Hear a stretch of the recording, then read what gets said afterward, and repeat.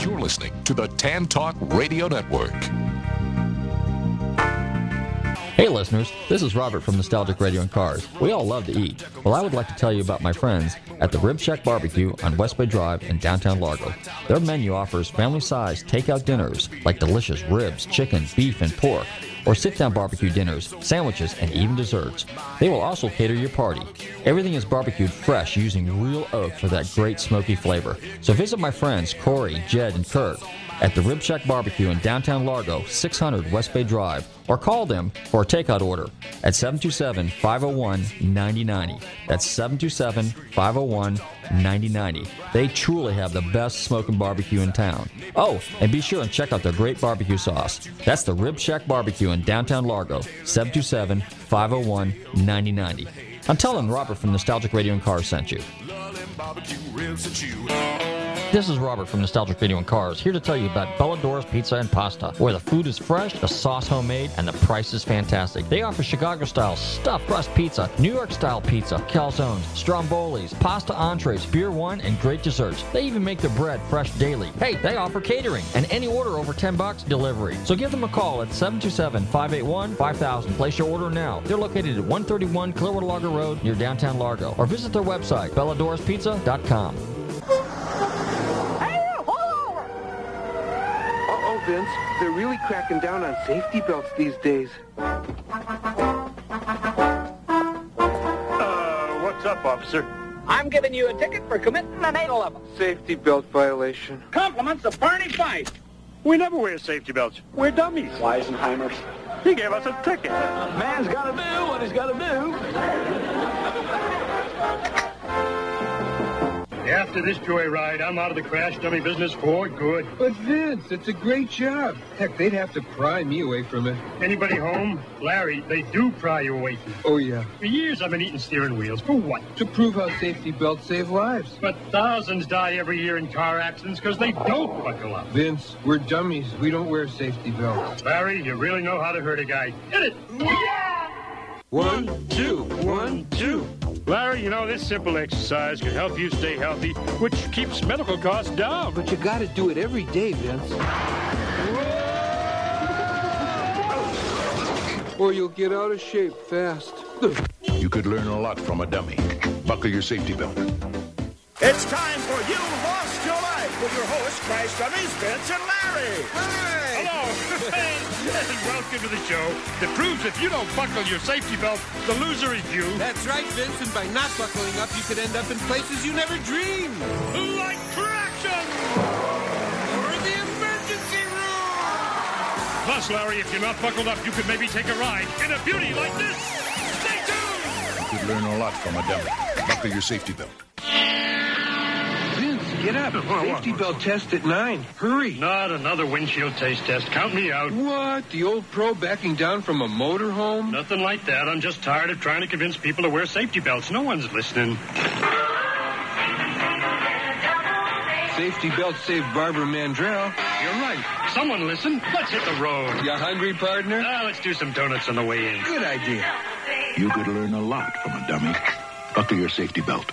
Tonight on Nostalgic Cars and Radios. It's Nostalgic Radio and Cars. Oh, yeah, that's right. Hey, this is comedian, author, and most importantly, vintage race car driver Adam Carolla telling you I love nostalgic radio and cars.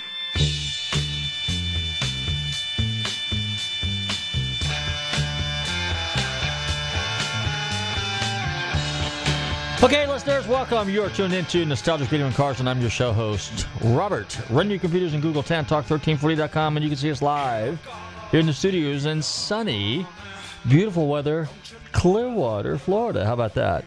Don't forget to check out our website, GulfstreamMotorsports.com. If you've missed any of our past shows, go to the podcast section there, Nostalgic Radio and Cars, and you can hear all 298.99 shows, right, Bobby? How you doing this evening? That's right, and the weather is great here in Clearwater. Yeah, almost makes you want to stay, doesn't it? Real quick, give us the social media stuff there, bub. Facebook, Twitter, Periscope, YouTube, LinkedIn, Nostalgic Radio and Cars. Twitter and Periscope are at NRC On Air. That's it. Hey, you know what? And just to be on the safe side, let's go with the Speed Speed Culture Minute.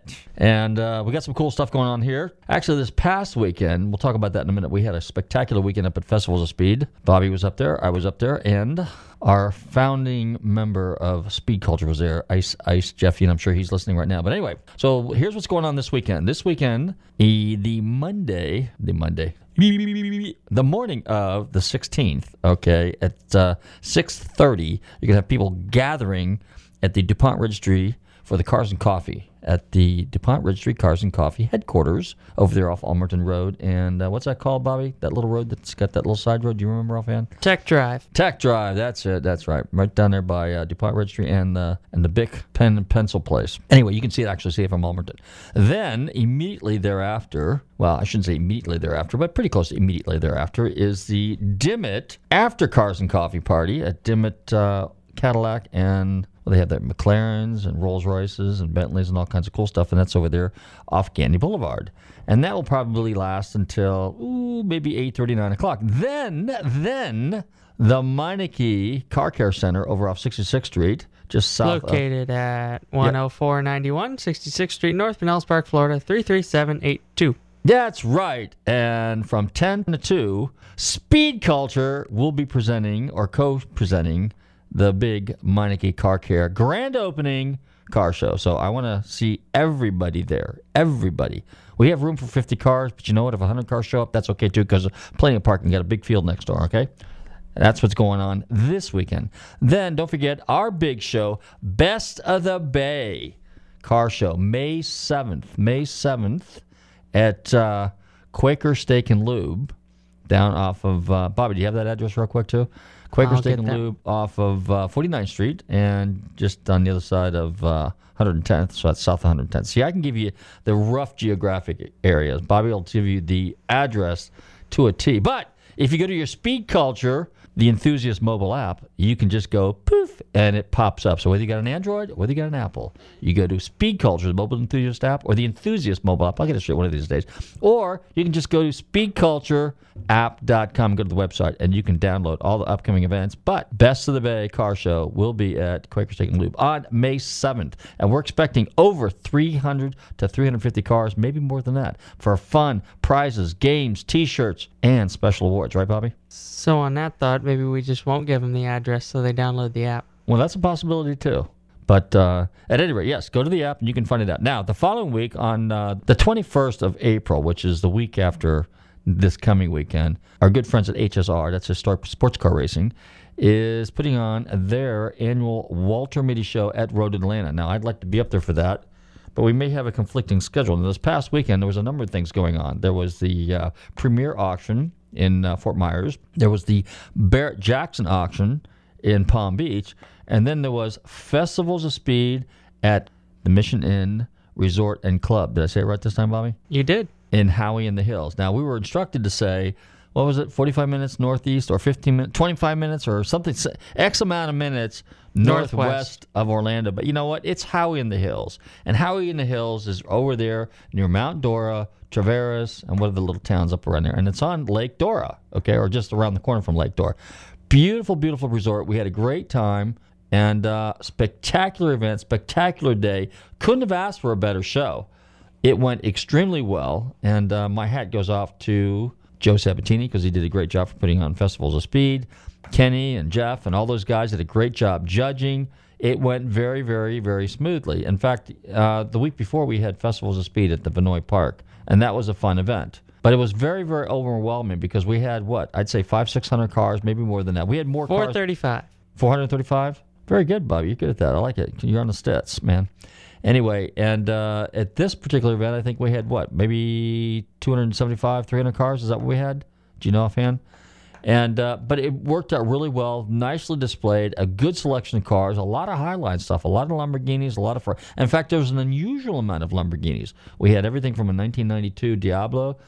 I think there was, might have been two of them there, but there was a 92 Diablo, a 96 or 97 Diablo, a number of Murcielagos, a couple of Aventadors, a number of Huracans, a number of, what's the other ones there? Gallardos, if I pronounce it right. We had a couple 458 Ferraris. We had some McLarens. There was one vintage Ferrari, a 246 Dino, so that would be a Ferrari Dino. In fact, it was an interesting car because that car actually competed in the 1975 Cannonball Sea to Shining something or other C. I'll get it straight here one of these days. But if you ever remember the movie back in the 70s, there was actually a number of them made, but the one in particular is Gumball Rally, where they had a Cobra, and they had it was a big duel between the Cobra and a Ferrari 365 GTB Spider. And a pretty cool movie, and the outcome was to be expected, naturally. Cobra won, I might add. But at any rate, so we got a pretty good show for you lined up this evening. Let me digress here for a second. And how are we doing on time, Bobby? We're doing just fine. We're doing just fine? Okay, so at 7:21. What we're trying to do is we're trying to stay on the clock here. So Bobby's got this stuff written down for me. Now, the trick is to see if I can stay on the clock. So we have 7:16. Now, the one time that I almost run out of steam and things to talk about, here we are. So we're 7:21, but so I've got 6 minutes, 5 minutes, 17. So I got 4 minutes. 4 minutes. I think I can keep you guys busy in 4 minutes. But anyway, let's see. So that's 4 minutes. So talk. Talk. What do we got going on there? What's that? Is that a song? It's a news bed here, so you have to give us 4 minutes of breaking news. Oh, is that what they do? Okay, see, I like that. You're whipping this stuff out of it. Don't forget some of the other little sound gimmicks you got going on. And so some of the cool cars that were there was a number of cars that kind of stood out. There was a gentleman there that had a really nice 1953 or 54 MGT-F, kind of a very, very nicely done car. But I'll tell you what kind of stole the show. What stole the show this time was the wooden boats. There was no hacker crafts. But there was a 1929 Lion, I think is what it was called, and he won an award. And that looked like a giant limousine boat. It had a front seat, a back seat, then came the motor, and then there was kind of like, if you want to parallel it to a car, kind of like a rumble seat in the back. Pretty nice looking thing. So it almost looked presidential in a way. It was really a nice looking boat. And that gentleman won an award. Then there was a number of Garwoods that were there, okay, really, really nice boats, and there was a couple Chris Crafts. And there was one boat there in particular, and I can't remember the name of it, but it had belonged to John Wayne at one point in time. In fact, he was the original owner and actually had commissioned the boat. I think that's a term they use in the boat world. They commissioned the boat to be built. You know, kind of like a yacht, kind of like but that's the term they use. So these wooden boats are absolutely outstanding. And what was interesting is some of the people that I met there had actually, many of them were from Wisconsin, Illinois, New England, even a guy from Arizona. And these people had kind of heard about the wooden boat show a little bit, kind of participated a little bit, were so enamored with the area and realized that they could use their boats all year round, okay, in the Mount Dora area, and hence they all moved there, and now they have this Sunnyland. Is that the name of the club, Bobby? Am I saying it right? Sunnyland Boat Club, yeah. Sunnyland Boat Club, and I had no idea, but it is hundreds and hundreds of members strong. And these people, basically, many of them live here full-time, and there's a number of them that live here part-time, but they take their boats to New England, to the Midwest, up in Wisconsin, Michigan, northern Illinois. The one boat that the gentleman had, he actually found in Fox Lake, Illinois, which is almost on the border of Illinois and Wisconsin. And my cousin lives up in Fox Lake, so when he mentioned Fox Lake, I was immediately familiar with that particular area. And it was an old vintage Garwood. It took him 13 years to restore that boat. 13 years to restore a wooden boat. Now, the neat thing about wooden boats is you don't really need a lot of mechanical skills. You can be basically a pretty doggone good carpenter, right? And you can restore a wooden boat. You just have to know how to bend wood, basically, steam it. Yeah, Brian agrees with you here. Brian, you agree? Our new Marine contributor here on Nostalgic Radio and Cars. Ask Brian. Brian, you ever work on a wooden boat? Yes. You have? Okay, so you can appreciate those vintage wooden boats. I mean, the craftsmanship, the workmanship, the detail on those boats is absolutely incredible. I mean, it's just truly, truly, truly neat. Now, the thing is those guys, when we did an interview with a couple of them, and what's interesting about those guys is they got the same problem we do in the car world. They're trying to find people that we use the term affectionately, caretakers, to continue on the legacy, to continue on the hobby. A lot of us older guys are getting a little bit too old to do some of this stuff. So consequently, what happens is we need to find a younger crowd to kind of follow in our footsteps. Bobby, are we ready to go to a commercial break here just about in a minute? We are going. Or are you going to go do a... We're going to play a song. You're going to play a song. Okay, well, since we're on the... we played this little thing on the beginning of the show with the test, crash test dummies. There was a reason for that, about the seatbelts, because less than a month ago, yours truly was conveniently busted for not wearing a seatbelt on the way to Gainesville. So, to commemorate that, welcome to the jungle if I don't pay the ticket. And that's what the whole seatbelt crash test dummy thing was all about. So anyway, hey, you're tuned into Nostalgic Radio and Cars. Don't touch a dial. We'll be right back.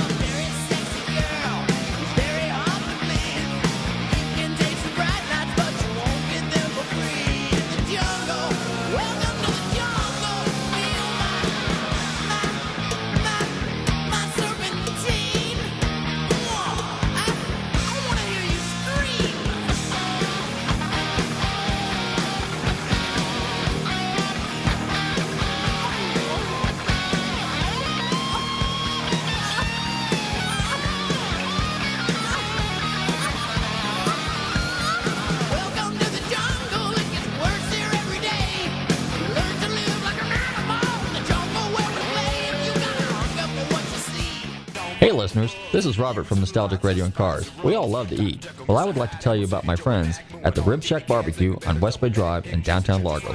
Their menu offers family-sized takeout dinners like delicious ribs, chicken, beef, and pork, or sit-down barbecue dinners, sandwiches, and even desserts. They will also cater your party. Everything is barbecued fresh using real oak for that great smoky flavor. So visit my friends Corey, Jed, and Kurt at the Rib Shack Barbecue in downtown Largo, 600 West Bay Drive, or call them for a takeout order at 727-501-9090. That's 727-501-9090. They truly have the best smoking barbecue in town. Oh, and be sure and check out their great barbecue sauce. That's the Rib Shack Barbecue in downtown Largo, 727-501-9090. I'm telling Robert from Nostalgic Radio and Cars sent you. Hey listeners, this is Robert from Nostalgic Radio and Cars. Frustrated looking for car shows? Want the latest in automotive news? How about videos and podcasts? Well, check out Speed Culture, the comprehensive automotive app now available on Google Play and the App Store. Speed Culture brings you motorsports event listings based on your current location. Speed Culture also brings you the latest news feeds, videos, podcasts, and more. Speed Culture, the automotive enthusiast mobile app. For more information, check out speedcultureapp.com and download it today. This is Robert from Nostalgic Radio and Cars, here to tell you about Bellador's Pizza and Pasta, where the food is fresh, the sauce homemade, and the price is fantastic. They offer Chicago-style stuffed crust pizza, New York-style pizza, calzones, strombolis, pasta entrees, beer one, and great desserts. They even make their bread fresh daily. Hey, they offer catering, and any order over $10, delivery. So give them a call at 727-581-5000. Place your order now. They're located at 131 Clearwater Largo Road near downtown Largo, or visit their website, Bellador'sPizza.com. Hey everybody, this is Matey, like tomato without the tuh. Just remember, you're listening to Nostalgic Radio and Cars, right here on the radio. And if you're not, then I don't know what the heck you're listening to. Okay, we're back. Tomato. All right, so we were talking about Festival of Speed this past weekend, and a couple of the cool cars were up there, and of course the boats. The boats were pretty impressive. Probably the slickest boat was there was probably the 1957 Chris Craft, and what was interesting about it is one of the features that he was talking about on that particular boat was the windshield. The windshield actually looked like a 56, 57 Corvette. So, and I jokingly said, "Is the car have a Corvette motor in it?" Because that's when Chevrolet came out with the 265 and then the 283. So I thought maybe it might have that, and a lot of the marine engines went in that direction for the small motors. For the although there were some Y-block Fords using that back in those days too. And Chris Craft used the bigger motors, the FE motors. They started coming out, and then Chrysler used the Hemis. So there was a number of motors that people were using that were basically production engines. And of course, a lot of guys, went out and found those boats. If they were freshwater boats, usually the motors were okay. If the boats were used in the saltwater, they didn't fare too well. They were usually pretty well pitted. But for a race motor, they worked okay. Anyway, so a bit of trivia there. So the boat's pretty cool. There was another guy there that we met. His name was Bill. Bill had not only had a vintage boat there, but he also had a 2001 Lotus. And Jeff called that to my attention because I didn't really pay much attention to them because we typically think of the Lotus Esprit in the James Bond movies, right? And they were 4-cylinder turbos. They were relatively anemic. But what I didn't know is they continued building Lotus Esprits through 2005, 2006, somewhere around in there. And the later ones had V8 motors in them.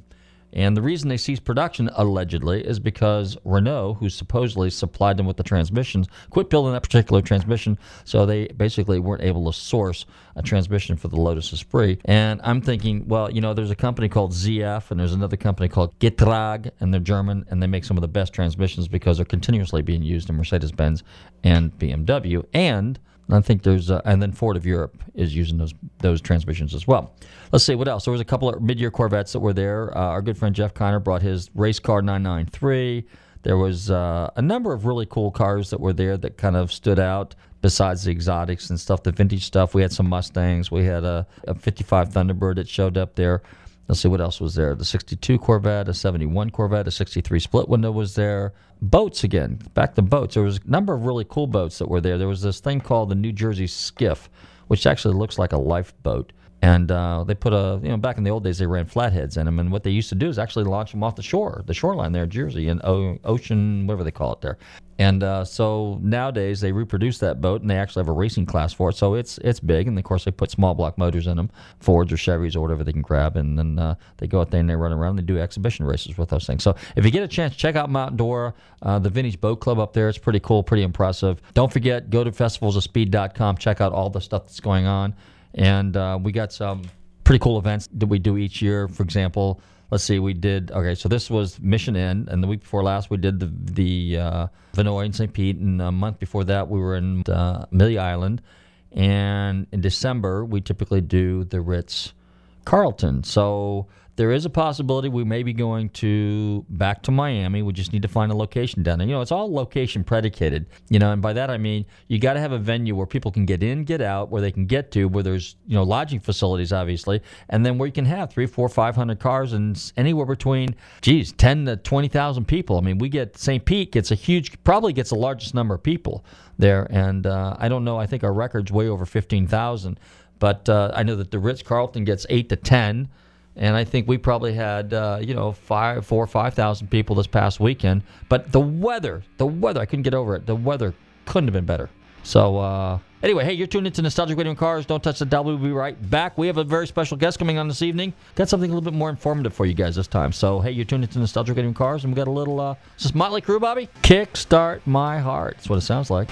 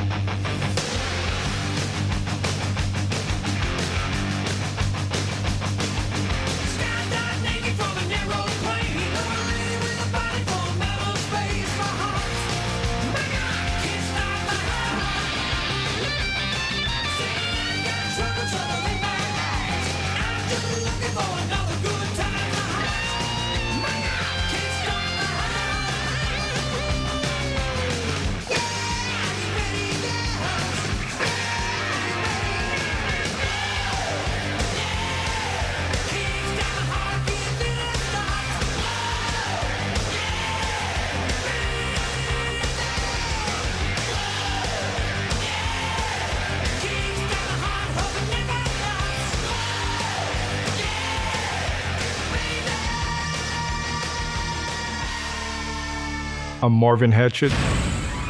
I am the Dummy Calibration Lab Manager My job is to ensure that all crash test dummies are calibrated and ready for testing. The general idea behind the calibration is to ensure that a dummy used at the Institute will react the same way as a dummy used in other test labs. It also gives us repeatability from test to test. The calibration test consists of head drops, thorax impacts, knee impacts, and also rear impacts. Here at the Institute, we have 3 types of dummies: frontal impact dummies, side impact dummies, and also rear impact dummies. We also have different sizes, ranging from a 6-month-old infant to a 95th percentile male.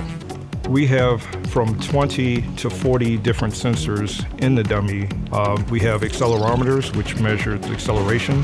We have load cells, which measure the forces. And we also have potentiometers in the ribs that measure the movement of the rib.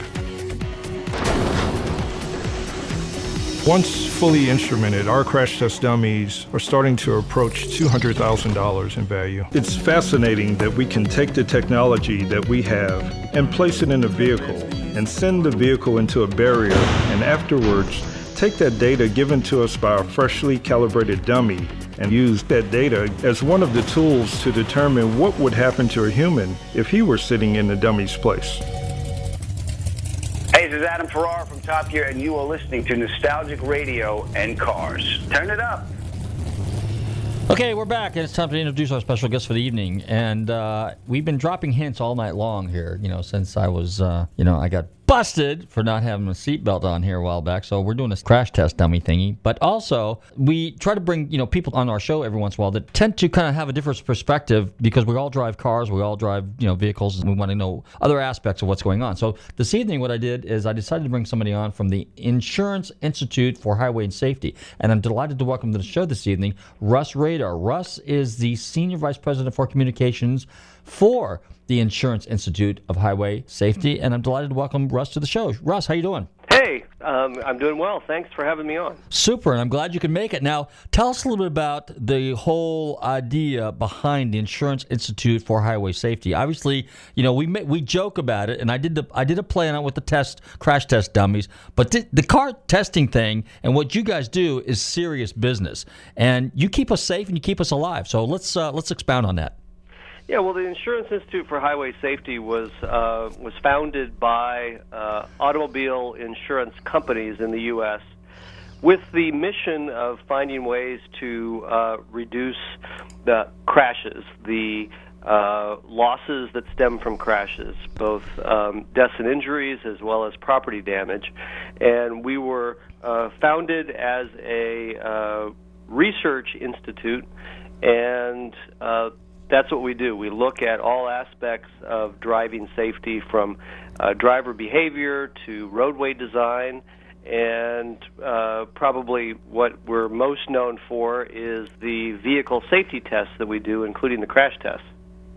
How much influence do you guys have with the manufacturers in terms of building safer, better cars for we, the consumer?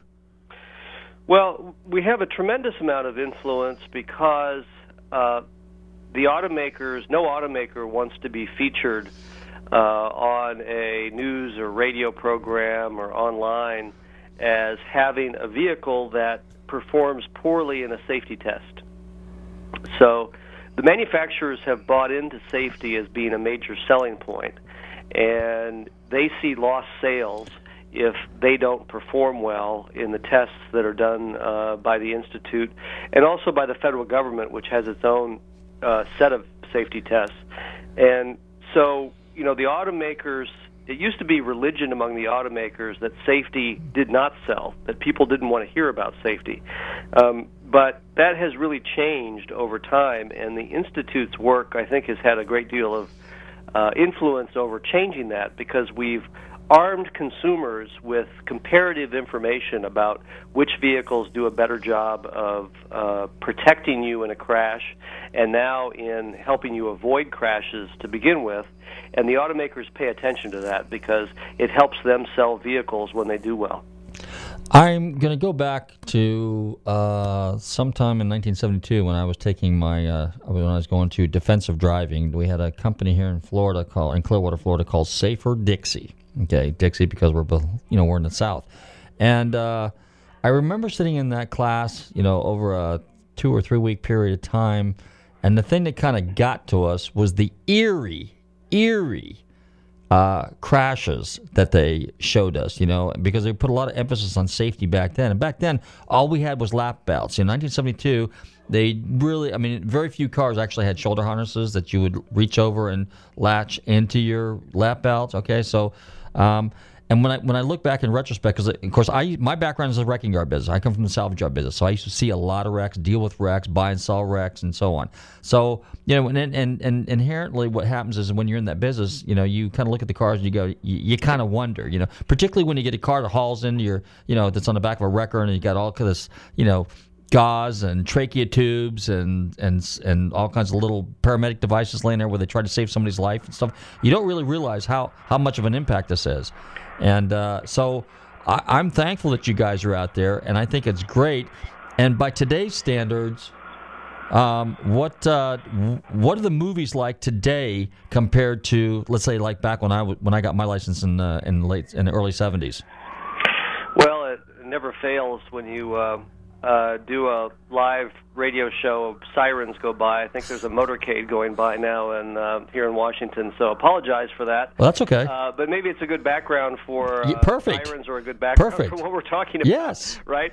One of the things that we did a few years ago that illustrates the changes over time is in 2009, for our 50th anniversary, I hesitate to tell this story because I know I'm talking to some classic car fans, but we bought a 1959 Chevrolet Bel Air. It was not museum quality. It was a daily driver, and we didn't want to wreck something that was really a high quality classic car.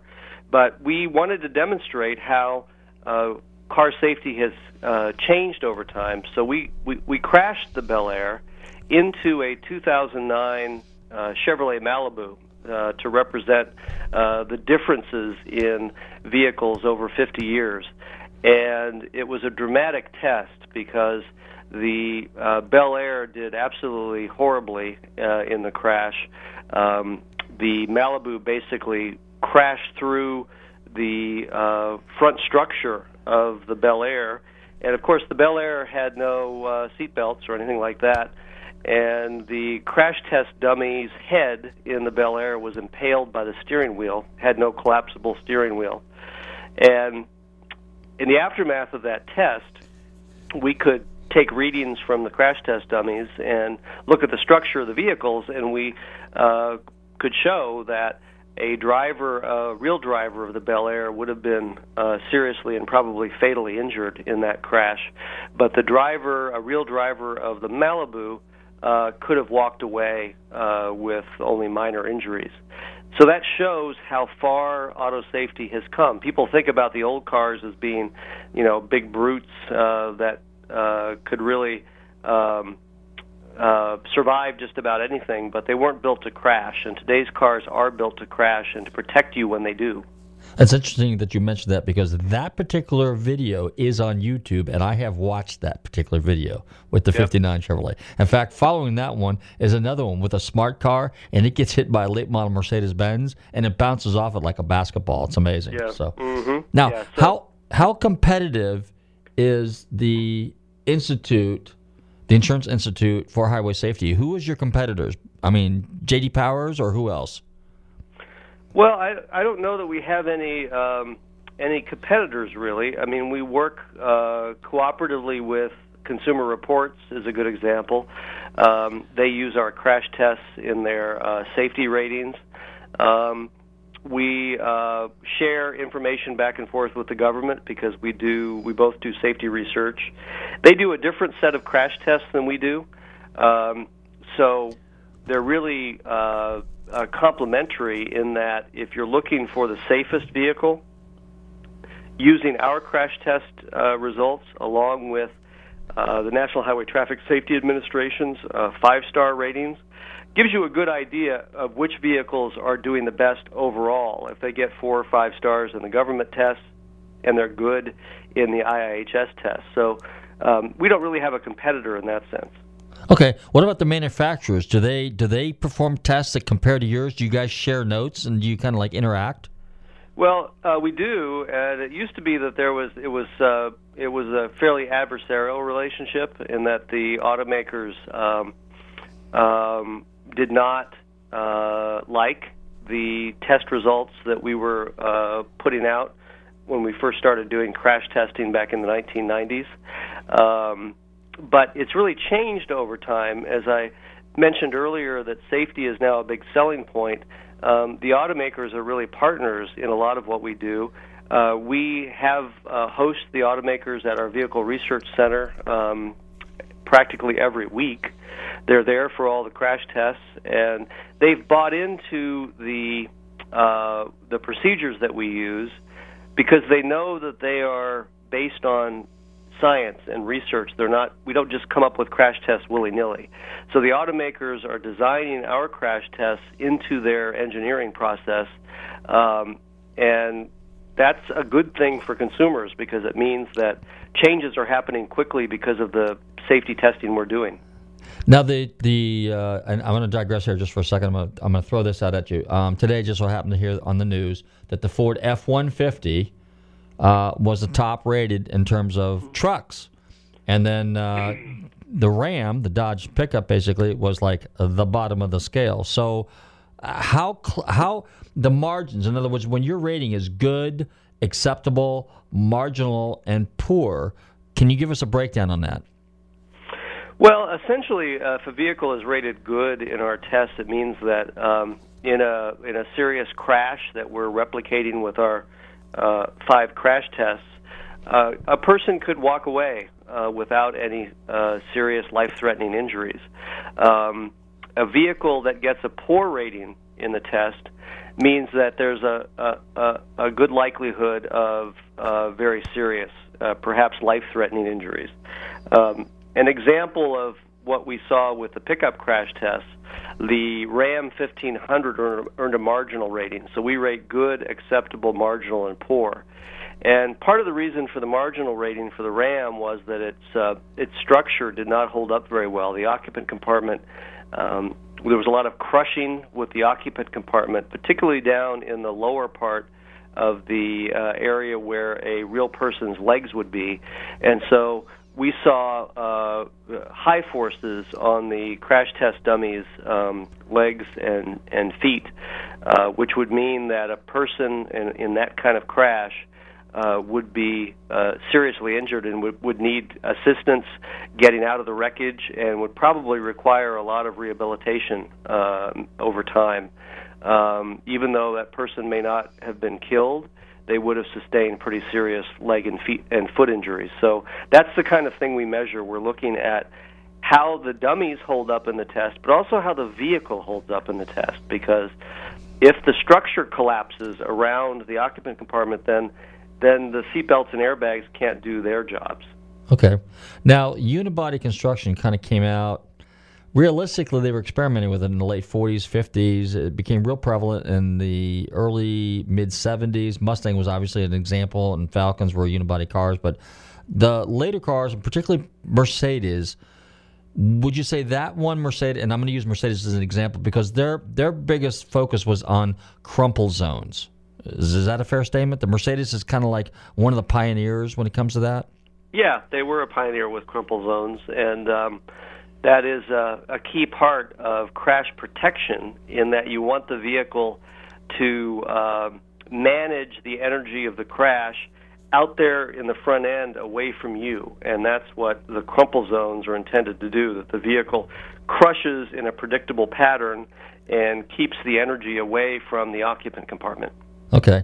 Now, the one of the probably the one crash that you see a lot, and I watch them on YouTube too, is the angle shot. In other words, because it's kind of like the head-on one. You know, it's generally a guy just overlap. So it'd be the left front against the left front and no other part of the car. So what we call just the quarter angle. So your barrier that these cars crash, is that probably the most revealing crash test that you could do for occupants? That, and let's say probably a side impact? Well, that is the crash scenario that we are replicating with the small overlap test that we were just talking about with pickups. And the small overlap test represents that corner impact where just 25% of the front left corner of the vehicle is involved in the impact. And that's where we're seeing some of the big differences in performance among vehicles because vehicles are doing a very good job, by and large, in the other older crash tests that we do, the moderate overlap front, the side impact test, the roof strength rollover test, as well as the rear impact, simulating a lower speed impact to measure whiplash protection. So vehicles are doing pretty well in those tests. This small overlap test is newer, that we introduced it in 2012, and we intended it to raise the bar, to push the envelope further in vehicle safety. In real life, what is the predominant impact? What angles? Well, frontal crashes are the most common kind of fatal crash. And the issue with frontal crashes is that they don't always involve the whole front end of the vehicle. They involve a part of the front end. And that's what we were attempting to get at and replicate with the small overlap crash, is that sometimes the crash just involves the front left or right corner of the vehicle and not much else. And that research shows that type of frontal impact accounts for about a quarter of the serious injuries and deaths that still occur in frontal crashes. So that's what we do. We go back and look at the real-world crash data to see where are there gaps, where are there areas in crash protection where the existing crash tests are not addressing the kinds of crashes people are getting into. And that's why we introduced the small overlap test. Now, cars oncoming, coming at each other. How much testing do you do with two vehicles going the opposite direction? Or side impact, or do you do a number of multi-car, or are they predominantly barrier type? Well, we've done some demonstration tests car to car, but most of the tests are barrier type tests, which makes it easier to replicate crashes in the lab so that they can be duplicated and repeated over and over again and get the same result. And our barrier test essentially represents a car-to-car crash with two cars going 40 miles per hour, two cars that weigh the same, hitting each other, both going 40 miles per hour. So we are replicating a car-to-car crash, but that's not the typical, we don't do car-to-car crashes as part of our consumer ratings program. Okay. Now let me throw this out at you, because I think they did this on Mythbusters one day. But when this is no lie, seriously, back in '72 when we were taking our driver's ed classes, the teacher would say if you have two cars, opposite directions, going 40 miles an hour, the impact is equivalent to an 80-mile-an-hour impact. True or false? I don't know the answer to that. Okay. And I think that it's getting into an area of physics where I didn't excel in school. Hey, you're not the only one, pal. But suffice it to say that it's those crashes. One of the things that we do with the car-to-car crashes, and you mentioned it earlier, is that we demonstrate what happens when two vehicles that don't weigh the same collide with each other. Mm-hmm. So that was the smart car and the Mercedes crash that we did, where we were demonstrating that when a smart car that weighs, I don't know what a smart car weighs. Less than 2,000 pounds. Yeah. And a Mercedes mid-size sedan, which weighs somewhere probably in the close to 4,000, 3,800, to 4,000 pounds. When those two collide, even though the smart car does very well in the 40-mile-per-hour crash test that we do into the barrier, into a vehicle of that it weighs more, that same vehicle is poor, which illustrates the physics of it, which is that when you're in a smaller, lighter vehicle, you're at a disadvantage in a crash.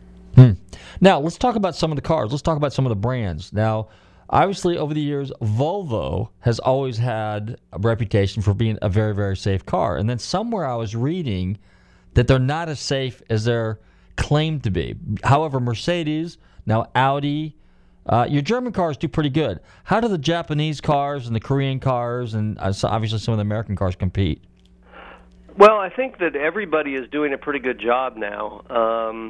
Volvo had a leadership position for a long time, and they're trying to maintain that by adding some new crash avoidance technology on their vehicles to stay ahead of their competitors. But everybody is really doing a pretty good job in the safety arena and improving their vehicles. And the good news is there aren't any brands these days that are lagging behind. Everybody's doing a good job of engineering vehicles from the get-go to get good safety ratings. Now, we have some vehicles like the Ram 1500 pickup that didn't do well on our small overlap test. Part of that is because that vehicle was designed before we had fully implemented the small overlap test. So I think Fiat Chrysler is going to improve that vehicle when they redesign it. But by and large, I think manufacturers across the world are achieving good crash test ratings. Okay. Now let me ask you this: since you besides testing crashes, are you also is the Insurance Institute also responsible for some of the technologies? Like, in other words, what's your thoughts on, do you test, like, these new vehicles now have these features on board where they're getting real sophisticated, okay? Where if I get too close to the car, it automatically brakes. It almost drives itself in a way. I mean, are you guys kind of like concerned a little bit about that? Does that become an issue? And are you going to do some experimentation in that realm as well? Yeah, we are testing that technology, and we have incorporated the automatic braking systems into our ratings program. One of the things we want to do is look at the real-world experience of vehicles with that technology to see, is it actually reducing crashes in the real world? And if it is, are there differences in how the systems perform in the testing that we're doing? So that's what we're doing with automatic braking. We have seen that automatic braking systems are cutting insurance claims in our insurance claim data, and now we have confirmation of that. We just did a study that showed that looking at police-reported crashes, automatic braking systems are reducing front-end to rear crashes by about 40%. So that's extremely effective out in the real world. And so we've incorporated automatic braking as a result into our rating system. So vehicles can't get the top safety Pick Plus rating unless they have an available automatic braking system.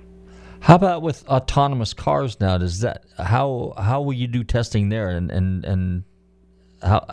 Yeah, share a little bit on that if you've done any testing on that. I'm curious. Well, when they become available, we'll certainly test them and evaluate them. Okay.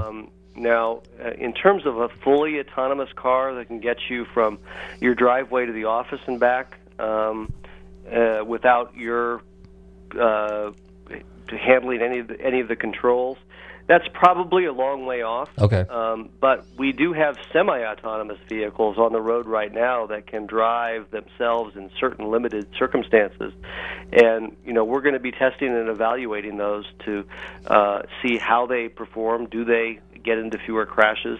That's going to be part of our test program, especially now that we have a expanded test facility. Our insurance supporters have invested $30 million in building a new test track that's covered where we can do this kind of testing year-round. Okay, let me ask you this. Have you encountered any modern-day technology, let's just say, that you guys don't think's a good idea for the consumer or to the benefit of the car in the event of an accident? Well, I don't know that we have seen anything yet that we don't think is a good idea, but we are seeing things that aren't living up to their potential. Okay. So, there's a lot of this crash avoidance technology available, like lane departure warning, for example, that can warn you of a vehicle. Can warn you if your vehicle is going out of the lane of travel. We haven't found that is reducing crashes. The results are very mixed on that.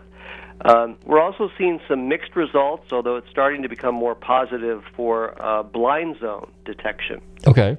So the jury is still out on some of these systems as to how effective they will actually be in real-world applications. How about the cameras? Do you think that's kind of a deterrent? Do you think it's distracting? I guess that's where I'm going with it. Well, I think the cameras have a lot of potential, particularly the rear view cameras, in preventing backover crashes. One of the things that is a potential downside here, which we're seeing in some of the data, is that some of these warning systems, like the lane departure warning system, is maybe activating so frequently and often giving false warnings that drivers are simply turning the systems off, which would negate the benefits, obviously. Okay. And so that's one of the things we're watching out for, is that, if there are too many alerts and chimes and buzzers going off in the occupant compartment, we run the risk of annoying drivers, and they shut these potentially beneficial systems off. Now, I know Audi, for example, they have a little you get a little vibration in the steering wheel or something like that. I know theirs does. So but I didn't know you could turn those off. Yeah, and in most cases you can shut them off. I recently drove an Audi Q7 that had a lane departure system that could actually nudge the vehicle back into its lane of travel, not only warning, but actually drive the vehicle back into the lane. So there's a lot of improvements in crash avoidance technology coming, so we'll be monitoring those to see how well they work as they are enhanced by the automakers and their suppliers. Interesting. Now, a friend of mine, and we only got about a minute left, but a friend of mine's got a 2015 Honda, and it's got a little camera on the passenger side, so when he pulls out, I think that's kind of a good idea. Yeah, there are a lot of these things that could be very, very beneficial, and I think that there's a lot of potential for these systems, and the automakers are going to have to both look at how effective they are at getting the driver's attention at the right time, balancing the notion that you don't want to annoy or distract at the same time. Excellent. Hey, Russ, we're out of time. I want to thank you very much for coming on the show tonight. I'd love to have you back again sometime. Maybe 6-7 months down the road, we do a little comparison. You up for that? Yeah, we have a lot of interesting stuff coming, so happy to do it anytime. Super. Hey, everybody, I want to thank my special guest this evening, Russ Rader from the Insurance Institute and Highway Safety. I guess it's is it a commission? Is that what it is? It is an independent safety group, and it's the Insurance Institute for Highway Safety, and we're based in Ruckersville, Virginia, and in Arlington, Virginia. Super. Russ, thank you very much for coming on the show. Look forward to meeting you someday, and take care, and thank you again. Hey, everybody, thanks for tuning into Nostalgic Radio Cars. Be sure and tune in every Tuesday night for the most legendary and fascinating names, or fascinating and legendary names in motorsports. Don't forget to check out our website, GulfstreamMotorsports.com. If you've missed any of our past shows, go to Nostalgic Radio Cars, a podcast. Don't forget to download Speed Culture this week, Cars and Coffee, DuPont, and Meineke Car Care Show. All right? In the meantime, everybody stay safe, drive carefully, and love your family.